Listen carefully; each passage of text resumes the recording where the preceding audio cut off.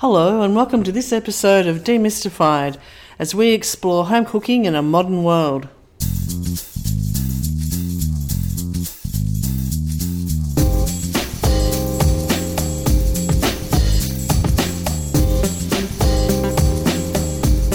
Hello, I'm Linda and I'm sitting here with Paul. Hello, Paul. Hello, Linda. And today we're going to be talking chicken. Now, I know after Poultry. one of those ones we talked about where I thought was fish and realised that fish was a whole range of topics, I suspect chicken's going to be very similar, Paul. So I think chicken, when I was doing some research, is the most widely eaten protein. Yeah, globally, I think. Yes. Yeah, I mean, it's very hard to get correct statistics, but yeah. But it is certainly, I think, high on the list of everyone's home favourites. Yeah. And with the steam oven, I think what I love about it, and I know we touched about this a little bit in the fish episode, was just when you're steaming it, just how gently it cooks, and there is that leeway. Correct. Well, I mean, a lot of it depends on the cut, which cut we're using, whether we're roasting the chicken, steaming a chicken breast, like there's a lot of different ways in which we go about it, but certainly just a straight up steamed chicken breast, if it's done correctly, is delicious. And I'm personally not a fan of chicken, and especially chicken breast, because I find it very difficult to punch flavour into it. But if it's cooked correctly and has not been overcooked, especially chicken breast because it's so lean, it's quite delicious. And it goes with so many other things that you'd have in your kitchen. Yeah. In standard, like I often on lunches will steam some chicken breast and then pull it apart, mix it with a bit of mayonnaise for a sandwich. Yeah. Or for a salad. Yeah. So it's just great. That's what I find a really quick alternative to maybe something a little bit less healthy or on the run. Yeah, and I mean, it's not I think we've said this many times before, if we talk standalone steaming, which is what we're talking about now, it's not a faster method. So the trick to it is just lower your temperature but increase your time. So chicken doesn't need to be cooked at 100 degrees. Of course you can, but it doesn't, not chicken breast I'm talking about, doesn't need to be cooked at 100 degrees. So if we drop the temperature reasonably significantly, you'll end up with something super succulent and delicious, and that you'll want to cook again and again and again, even though it's something as simple as a steamed piece of chicken. And then you can, obviously, like you do, add to it, do whatever you want to do to it. But yeah, if you actually drop the temperature, get it down around 70 or 65 is probably 65. Yeah, 64, 65 is as low as you want to go for a chicken breast. Now, legs are different. So drumsticks and thighs and things like that. Just if you want to term them, breast is white meat, legs and thighs are dark meat. So the dark meats need higher temp to actually get the job done and get them cooked. But a chicken breast steamed at around 70 degrees, 65, 64 you don't want to drop below, but around 70 degrees will be quite delicious. Mm.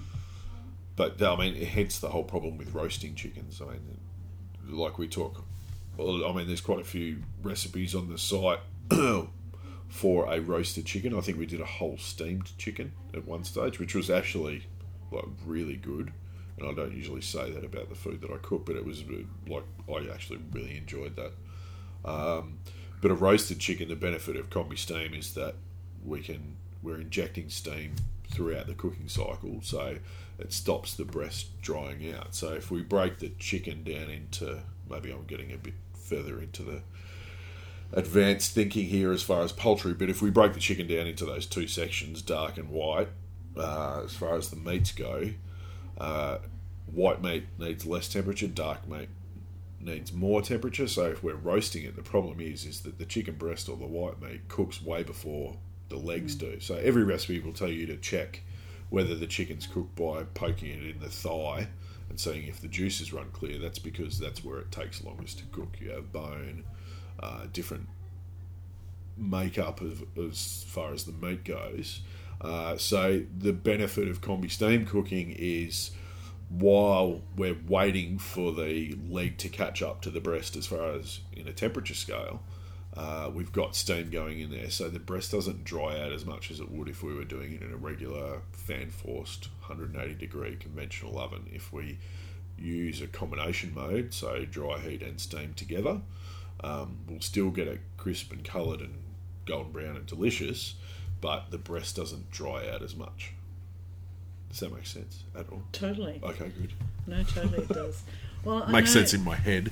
I know that our nephew, when he was quite young, had a lot of food allergies and a lot of things that he didn't feel like eating, or food that he didn't want to eat. And one of the things that he did really enjoy was his mum has a steam oven, and she would put in little chicken thighs and steam them.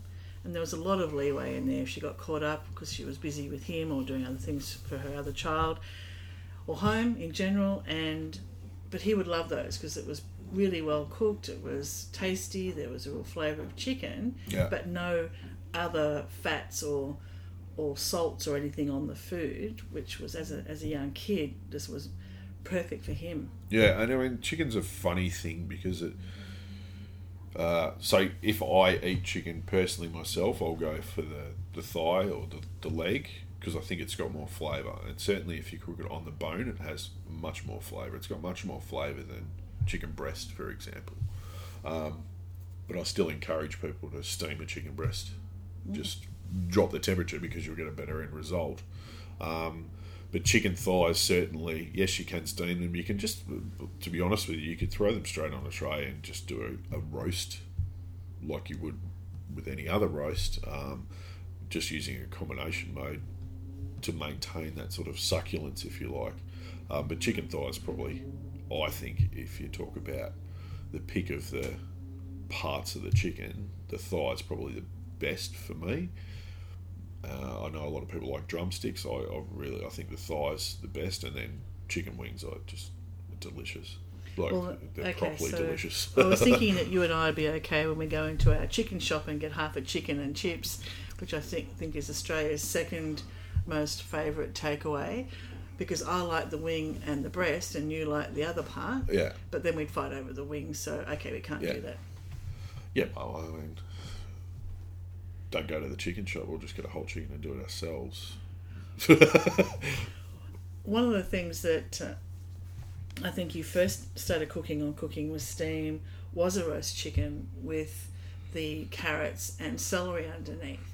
And I must say, I'd never actually cooked a chicken that way until I tried that.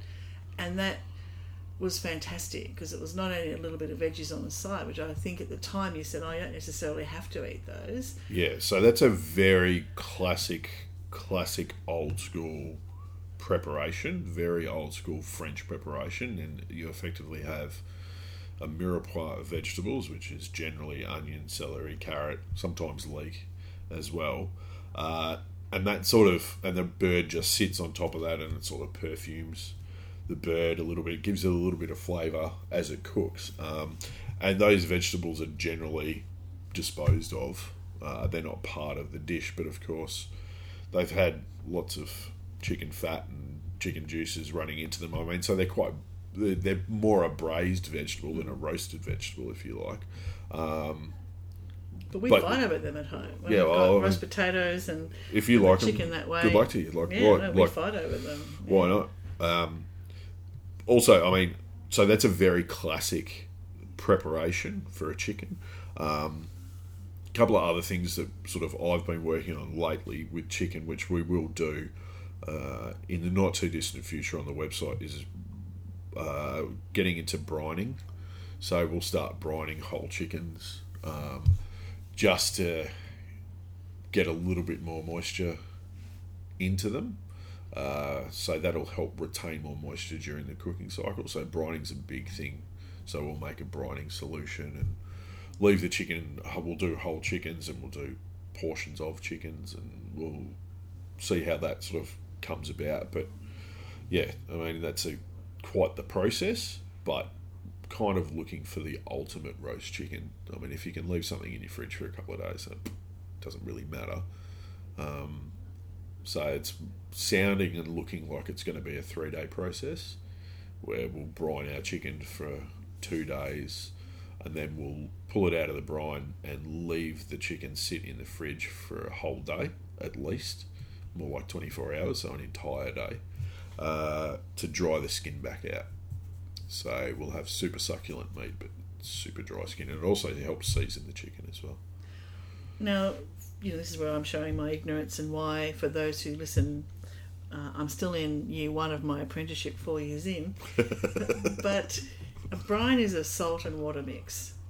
Solution, yeah. A solution. And I thought when you put salt on something, it was to try and draw the moisture out and dry it out a little bit. Yeah. So it seems counterintuitive to me to put anything in a mix of water and salt. Yeah, okay, so... To add more. Yes, juice. So you've got to understand that if you take something like table salt or any sort of salt and add it to any sort of protein, just as it is, like you would season a piece of fish or a piece of steak or something, and you let it sit there, you can actually see the moisture being drawn out of it. It's actually quite a good technique for a lot of things. So if you're doing a big piece of roasted beef, it's quite good to season it and let it sit overnight in your fridge with salt on it. And that'll draw the excess moisture out. So when your beef is roasting, it's roasting, not braising. So a lot of people have trouble, like if you think about doing a casserole or something like that, and you put meat in a saucepan and then it starts to not colour but braise and bubble. Okay, that's all the moisture in the meat coming out due to the heat. So you want that to be colouring and frying rather than braising. You're going to braise it later on. So by salting it, it draws that excess moisture out. So when you go to do that sort of first sealing, it will actually seal better because a lot of the moisture's already been pulled out. Now, the difference with a brining solution is a very low percentage salt solution. So we rely on the water to not have as great an impact on the protein with the salt in there. So the water tempers everything down. So if you just put salt straight on a piece of chicken, it's going to draw the moisture out of the chicken, and will more likely than not, if it sits there a long time, dry it out. With the water in there, what it actually does is help penetrate the flesh and stop things from drying out during cooking. So the salt solutions can be anywhere up to 1, 2, 5, 7, 9, 10%, depending on what we're doing. So a lot of hams and things like that are done in salt solutions, in brines. Turkeys are quite often done in brines and stuff like that. So it doesn't actually cook, or, if you kind of like a gravlax or something like that, it doesn't actually cook, or a ceviche or whatever, it doesn't actually cook the flesh. It helps retain moisture down the track. So brining is different to seasoning. It is a type of seasoning, but it's a much slower process, so it's not going to have the same impact as just putting straight salt on something. Which is what we do for the steamed pork belly. When you put salt and to flavour it, and you put the star anise and everything else into correct, it. Okay, so you've done that. It draws out. Yeah, you've seen that, right? It draws out a lot of moisture. I've done that. Yes, you've done that. I've done that. All right, so but that draws out a lot of moisture from that pork, and that's water contained within the piece of meat. Now, with pork belly, it's good because you have a high fat content. So when you cook it, you're not losing a ton of moisture. So with a pork loin, something that's very lean, I wouldn't do that. But with pork belly, because it's got a high fat content, we can go straight in with the salt, sugar, that spice mix that we do, and it draws the moisture out, and it also seasons it as it cures, if you like. So that's very similar to the first process in making bacon.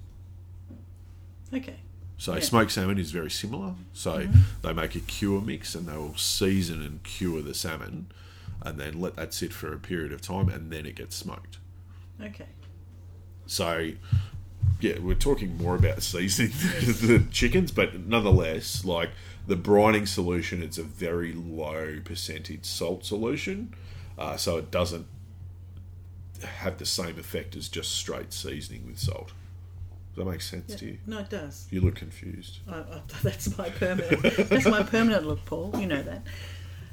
And probably one of the things that I also love about the chicken breast, which I cook more at home, is, because it's what we love, is being able to cook veggies in that temperate zone as well, of the sort of 80 plus. Yeah. I can put chicken in and then throw in some veggies, which is as close as I get to a one-pan dish, particularly if I'm making like a big sort of salad or something like that, and I'll put in some asparagus or beans. Yeah, so I mean, one that I will do myself at home reasonably often is I will get some chicken breast, and as I said, I'm not a fan, but having it cooked correctly, I actually do quite enjoy it. Get some chicken breasts, and I'll steam them at about 65 degrees, and they're skin on. Okay, and so what I then do is remove them from the oven, and I'll just get some greens like sugar snap, snow peas, generally Asian greens I quite like, so bok choy, Chinese broccoli, anything like that. I crank the oven back up to full steam. While that's getting back up to temp, I actually pan fry the skin on the chicken breast. Now, because it's been steamed first, it tends to crisp much faster and better.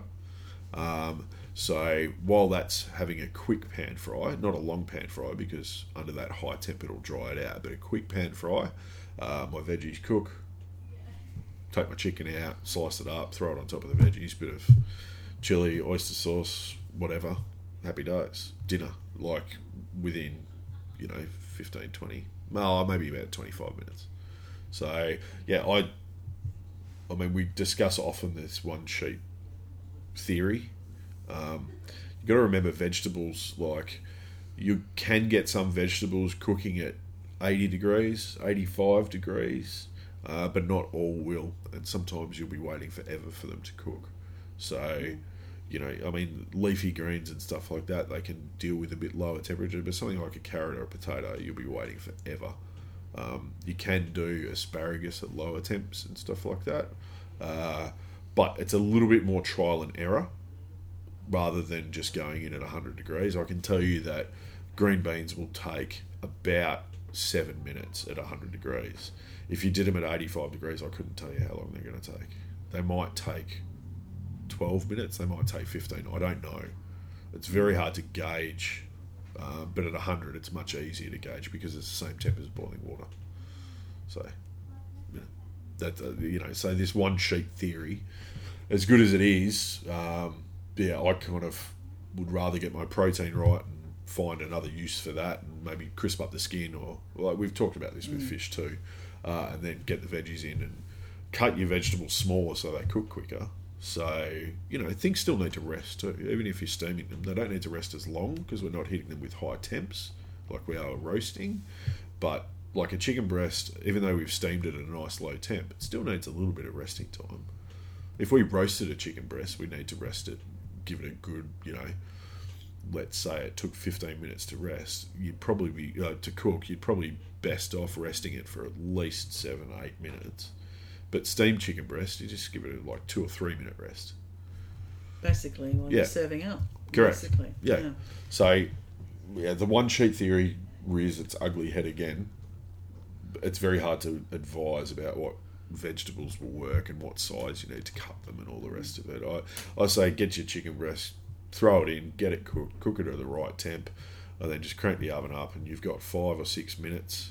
You can wrap your chicken breast up in foil or baking paper, let it rest, let your vegetables cook. Happy days, you're away. So, of course, if you're doing potatoes and root vegetables, it's different. But give steamed chicken breasts a run because they're actually pretty good. Oh, they're fantastic. The other thing I always wonder about with chicken is seasoning before or after. And this is a question I ask you a lot, I know, off air. But the top, like I tend to put depends on what I'm serving it with, but I will tend to put a little bit of drizzle of olive oil, and for some reason, I don't know whether I'm wasting my time, but I will put the chicken breast between 2 pieces of baking paper. I don't know why. I don't know if it when does you anything. steam it. Yeah. Okay. I don't know why. I think I Not just at saw all. that you... Okay, so I am wasting my time. Yeah. So I mean, maybe early doors we were doing it with some of the ovens because there was a high water content coming from the oven, so we had a lot of water dropping down onto the. Which I think my oven still does. Yeah, quite possibly. Yeah. So, which is why. Okay. So that's to avoid washing anything off. Yeah. So, if you season your chicken and then throw it in your oven and you're getting a lot of water, let's say dropping from the ceiling or the roof of the oven down onto your chicken breast or chicken piece or whatever it might be, that will dilute and wash off your seasoning. So you probably did learn that from me, is just protecting the flesh a little bit. Chicken, season it first. Absolutely. Season it first. It's really hard. Top 3 seasonings for chicken breast. Are they different? Chicken breast, chicken thigh? Oh, look, depends on the application. So if we're steaming, I just think salt's just keep it simple, like salt, and you can add stuff after. It's, like I say, it's really hard to get flavour inside a chicken breast, so you're working on the outside. If you're roasting or doing a combination cook, even legs, whatever, I really like the hard herbs, so thyme, sage is another good one. Rosemary you can use in smaller quantities, is really powerful. Preserved lemon's another really good one with chicken. And when you roast preserved lemon, it really gets some serious punch, and it's quite salty, so that helps you with the seasoning again. I really like smoked paprika on chicken skin. It's quite delicious, and you can just do that towards the end of your cook because you don't want to burn the paprika. But I really like smoked paprika on like a roasted chicken thigh with smoked paprika just on it, and maybe a squeeze of lemon. But again, it's similar stuff to fish and other things, acids, so lemon juice, vinegar, anything like that, and salt. And generally try and use everyone talks about kosher salt, which is a non-iodized salt. So it's quite a fine grain, not table salt, just a little bit larger than table salt. Use that when you're doing your preparations and when it goes into the oven, and when it comes out. We all love Murray River salt flakes or Maldon or whatever you want to use, just a sprinkling of salt flakes over the top. But yeah, I mean, it's very hard to season chicken. If we're doing a roast chicken, you've got to season the cavity. That's super important. Like super, super important. And don't be shy. Like pound the salt in there. Okay.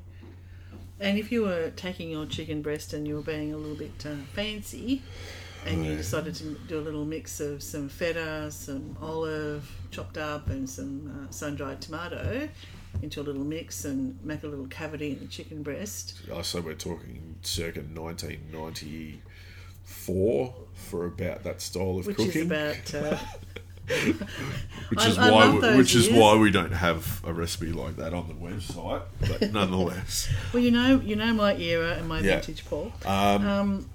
So would you still cook that on just steam? Yeah, sure. Why not? Yeah. Well, I mean, you're dealing with stuff that's already prepared and cooked and stuff like that. It's different if you're making a like a stuffing or a farce with a meat. So that then needs to reach a temperature. But yeah, I mean, if you want to do that, knock yourself out. I'd prefer to make maybe a olive salsa type situation, which we could go over the top rather than get the cavity. I mean, we have that being said, there is a recipe for chicken Kiev, which is a classic, which is an old school classic. I think you did that because it's Dougie's one of his favourite chicken dishes. Yeah, like that oozing butter coming everywhere. I mean, that's pretty. Oozy garlic butter. Yeah. What is not to love? Yeah, that's pretty good. So, I mean, I shouldn't be anti the stuffing the chicken breast, but it is kind of pretty naff. You're so naughties. But the other thing too is you've got to remember the chicken's not just either the breast or the leg and the wing and the, roasting them and the separate bits. You've got minces there as well. And there's a lot to be done and said for mincing chicken breasts and chicken legs and using those as pasta fillings, dumplings. Yes. That'll be another episode though, Paul, because we've actually reached the end of today's episode. Okay. So that's why I think this is a start, like we just realised the start of fish. This is the start of our love affair with chicken. Well, love affair. Well, we love it. You love it. You don't, yeah. But that's all right. Yeah, and I happen to still love stuffed chicken breast. It's one of my faves. Yeah. What's wrong with the 1990s? Oh, good music, but it's, Anyway. We've moved along. Well, thank you. Thank you for that, Paul. Thanks for listening, and we'll see you next time. See ya. Thanks for listening to this podcast as we explore home cooking in a modern world. We'd love you to subscribe, and for more information, please go to our website, cookingwithsteam.com.